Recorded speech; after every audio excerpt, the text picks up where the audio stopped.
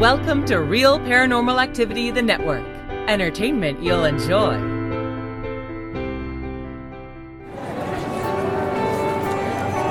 You are listening to an RPA production, where people gather.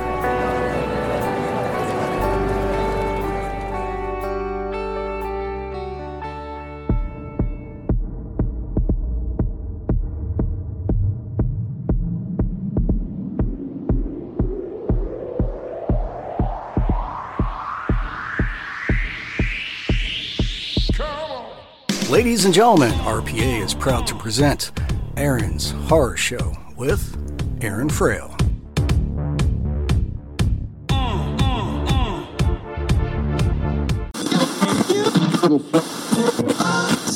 This is Jason Witter, author, illustrator of Tiniest Vampire and Monsters Eating Ice Cream, and you are listening to Aaron's Horror Show.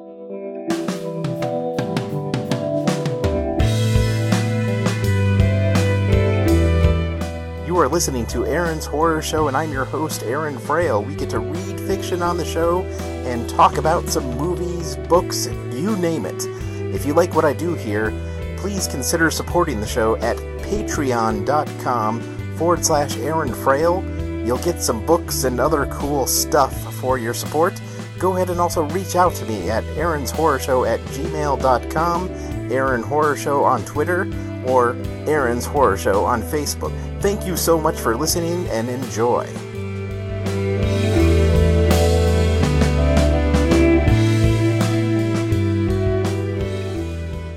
Welcome to Aaron's Horror Show, and I'm your host, Aaron Frail.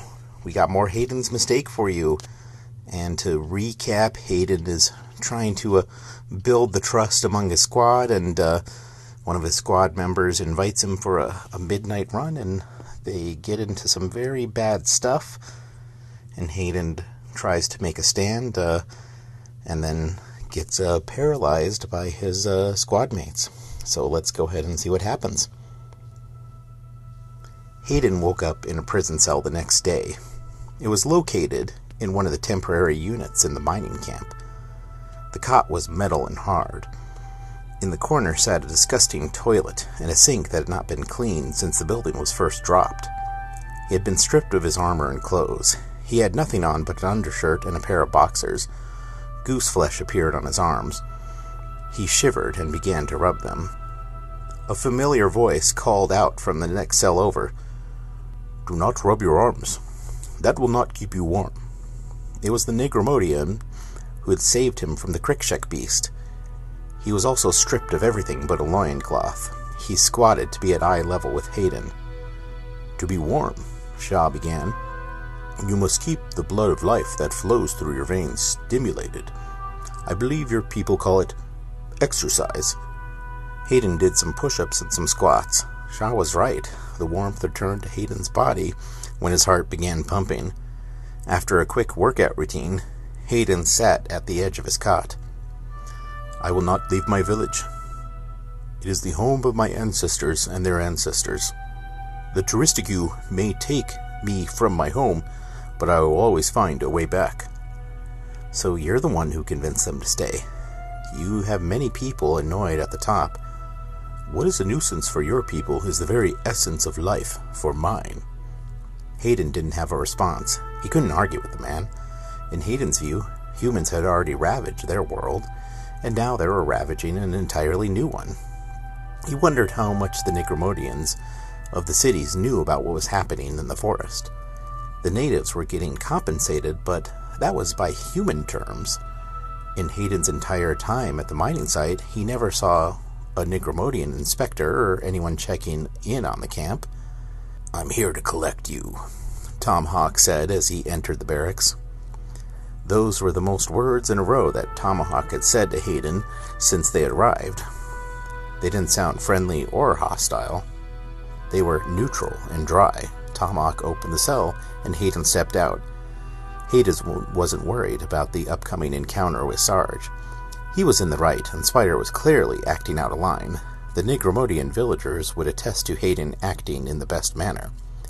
Since Spider's cronies had gotten the drop on him, they would have spun the story that made him look like the bad guy, but Hayden knew their lie wouldn't last long. He would insist on a thorough investigation. Spider's actions would be brought to justice. Tomahawk brought Hayden through the mining camp. It was business as usual. Workers were scurrying around with different tasks. Another squad of soldiers stared at Hayden from the distance. Had the news of the incident not spread, there would have been nothing unusual about Hayden and Tomahawk walking through the camp. People were looking at Hayden differently than any other soldier, and he sensed their discomfort. What had Spider said about Hayden? Hayden was ushered into another one of the portable buildings. Sarge stood off to the side, and Spider off to the other. Colonel Dodry was sitting on a table with the other high-ranking officers. They were in some sort of conference room turned into a makeshift tribunal. There was something bigger going on than Hayden originally thought. He figured Sarge would scold him, send him on his way. After all, Hayden had done nothing wrong. However, this tribunal was staring him down. The smug grin on Spider, Hayden knew something else was happening. Sarge shoved a dress uniform in Hayden's hand. "Put this on," Sarge barked. "Okay," Hayden said as he scrambled to get ready. "Why? What's going on?" "Your trial," Sarge said. "I've been looking out for you since you got here, kid, but I can't protect you from this." Before he could say any more, Hayden was called to the front. The men were sitting on a raised platform, and they looked even more intimidating up close. The three officers were stern and stoic. Despite the fact that everything had been assembled from the various furniture and equipment from around the camp, they'd done a good job at making it look intimidating. Hayden saluted and stood at attention. The colonel made Hayden sweat it out while he looked over the reports on his pad before beginning the hearing. Hayden knew his higher-ups were doing nothing more than building an impending sense of dread. "You're facing very serious charges," the colonel said after a while. I don't know what he told you, but it was Spider who raped—" "We know." You know?" "Spider's already been reprimanded for that, and he'll be transferred back to the city in a day or so." Reprimanded? Transferred? If that's what had happened on Earth, he would be behind bars. "The Nigs are not citizens of the United Planets of Earth, so they don't have the same rights." That's wrong, and you know it, sir." "Don't give me any of that collective propaganda crap. The UPE has over 139 different species, including 35 homeworlds of non-humans. There is something larger than one Nig woman. The Dekran can never stop flowing. The entire UPE relies on Dekran to keep the lights on. We are improving the life of UPE citizens everywhere." "That's bullshit, sir." "You are out of line, soldier," Sarge yelled. No, let him talk. I'm sporting, man. A kill's not worth it if there's no hunt." The colonel waved Sarge away. Hayden took a deep breath. "Whose life are we improving? Maybe I saved a little on my energy costs, but I still can't afford anything more than a box disguised as an apartment. Meanwhile, there are people back on Earth with private forests. We're here to make a few filthy people rich, and that's the simple truth of it, sir. If it's just about the Dekran, there are tons of gas giants in uninhabited systems. We are here because it's cheaper to pull it from the surface of a planet than the core of a gas giant. If we're going to value profits over the life of others, then what have we left of our humanity?" "What's left of our humanity is that there are over 300 worlds that rely on the important work we do. Nigs couldn't even climb down from their precious trees to see the gift their planet has bestowed upon them. Nigs don't deserve half of what we give them." "Can't you see? They just want to be left alone." "I have no sympathy for you and your beloved Nigs, but I do respect the law. And you have violated the law. The Nigs saw you stand up to Spider, and have now gotten it in their head that they can stand up to us too. They are in a state of civil disobedience at their village, and that was started by you." Hayden didn't say anything. He was glad that the people of the village were not accepting the bully tactics. Hayden had enough of being bullied, and being the bully himself. If that meant he would be discharged in shame, Hayden was prepared to deal with the consequences of standing up for what he believed in. "I'm going to give you another chance," the colonel said. Hayden expected the worst. This shift wasn't what he expected. "Sir, if the Nigs respect your authority, then it seems you have the chance to convince them to go to their new village. If we have Nig inspectors from Tech coming tomorrow, and we need them gone. You may not understand how society works. That could be because you're young and rash. You have a chance right now to prove that you are a soldier and a loyal citizen of the UPE. I'm going to send you out on one last mission. If you prove yourself, then maybe we'll forget this ever happened. Sir! Spider cried out. He had been silent before, drinking in every moment of Hayden's fall.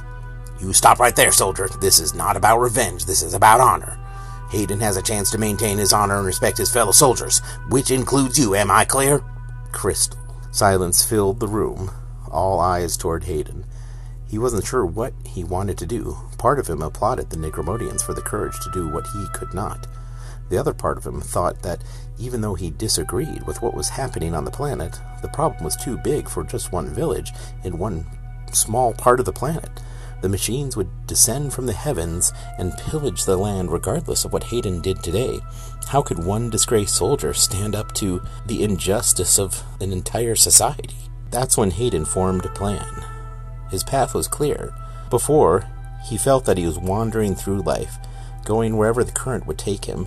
Now he understood his purpose. He would have the ability to do something meaningful. Despite the overwhelming odds and the likelihood that it would end in failure, he decided to take his first real risk in life. Hayden turned to the colonel and said, "No, sir, I will not. We've been stealing the land and terrorizing these people long enough. It's time to take a stand for what is right." "You think about what you're saying." "I am, sir. Get out of Necromodo."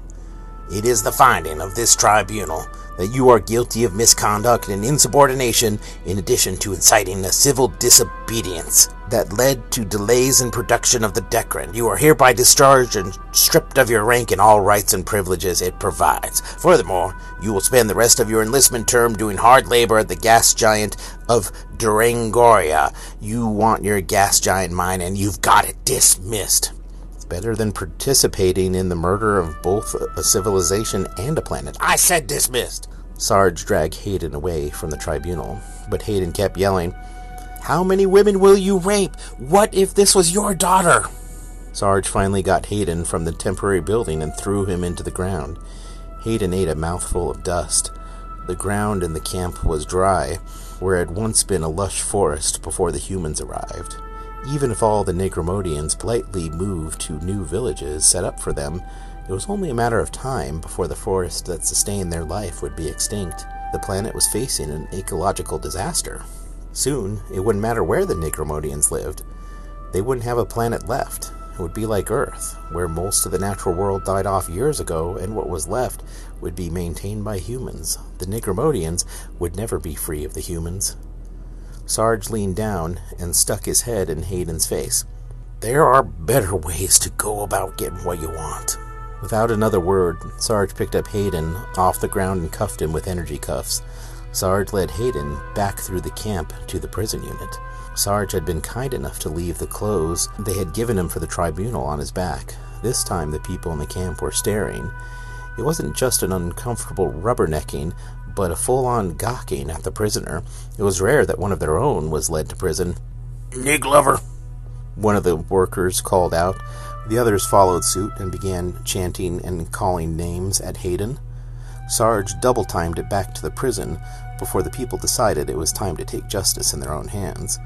Once back at the cell, Sarge removed the cuffs and tossed Hayden back in. Shaw was right where Hayden had left him. He was meditating in his cell and didn't bother to look up at the commotion. Sarge stared at Hayden from the other side of the bars. "You know, I've done 4 tours on Necromodo," Sarge said. "Yeah? In all my tours, I've seen plenty to know what happens on this planet. But I've also seen plenty of men like you. But not one of them had the balls to stand up to Colonel Dodgery." Hayden didn't know what to say. He wasn't doing anything special. He just stood up for what was right. Now, a long, hard life of mining gas giants awaited. Even though gas giant mining was dangerous, at least there were no innocent native problems who had just happened to be born on the wrong planet. Hayden would rather serve his sentence than take part in the oppression and the eventual extinction of an alien culture.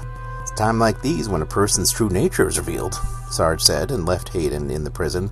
Before Hayden could say anything back to Sarge, he noticed Sarge had left something behind. It was an electronic key for his prison cell. Had Sarge dropped the key? He would never be so sloppy. Sarge had left it for him. Hayden reached out for the key and pulled it into the cell. He hit the button. The lock popped and the gate slid open. Shaw was watching Hayden now. Hayden stepped out of the cell and looked at the elder. He hit another button on the keypad and Shaw's door opened. "Thank you, my brother," Shaw said. "Consider us even," Hayden said. "Now, keep your voice down." Hayden walked over to the door of the prison and listened. He could hear Sarge talking with the colonel outside. "The man deserves one last meal," Sarge said. "We can't let any of this get out. You know the goddamn media back home. If they heard any of this, there would be hype and investigations. All that means more delays. Don't let one nig woman ruin for the whole operation." "But sir, if you kill Hayden now, some of the workers might question." "Wow, I can speak to our own. I can't speak for any of them. It's best you come back at night. Take him in the woods, kill him there." "I like the way you think," Colonel Dodry said. "You ever think about going to officer school, becoming a lieutenant?" Hayden's face drained of color. He backed away from the door. If they're going to kill Hayden, then there must be something bigger going on than he knew. Everything he had witnessed was unfortunate, but if the media got involved, they would throw Spider to the wolves and blame one bad soldier. There was something more that he hadn't seen yet that they were trying to protect. It wasn't the villages. The new homes for the native people have been approved by not only the human government, but the Negromodian governing body as well. The displacement of the natives was legal, even if it was morally questionable. What was happening that the colonel was hiding? Hayden had to figure it out. But first he needed to figure out a way out of this room. Hayden signaled to Shaw to go back to the other side of the prison. There was a bathroom for the guard that was enclosed. They shuffled into the bathroom where there was a window to the outside. A feature that had been installed to air out the room was now their means of escape. Hayden listened at the window for a moment, then poked his head out. There was no one on the other side of the building. They scrambled out the window and ran for a pile of equipment. Hayden peered over the edge and saw that life was normal for the camp. The colonel and Sarge were no longer at the entrance to the prison building. The other people were too busy to have noticed them. Hayden needed some power armor. He could walk around the camp with armor unnoticed, but not without risk. If someone decided to check his biosigns or credentials, he would be discovered. Hayden turned to Shaw and said, "Go back to your village. I need to investigate here. Stay low until you get to the woods. There is a rubble pile over there. It extends all the way to the forest. That should hide you." "Good luck to Tuku," Shaw said, which wasn't translated by the translator. Much later, when Hayden looked up the word, he found out it meant friend of the people. All right, that's all we have for tonight. Thank you for listening, and we will talk to you later.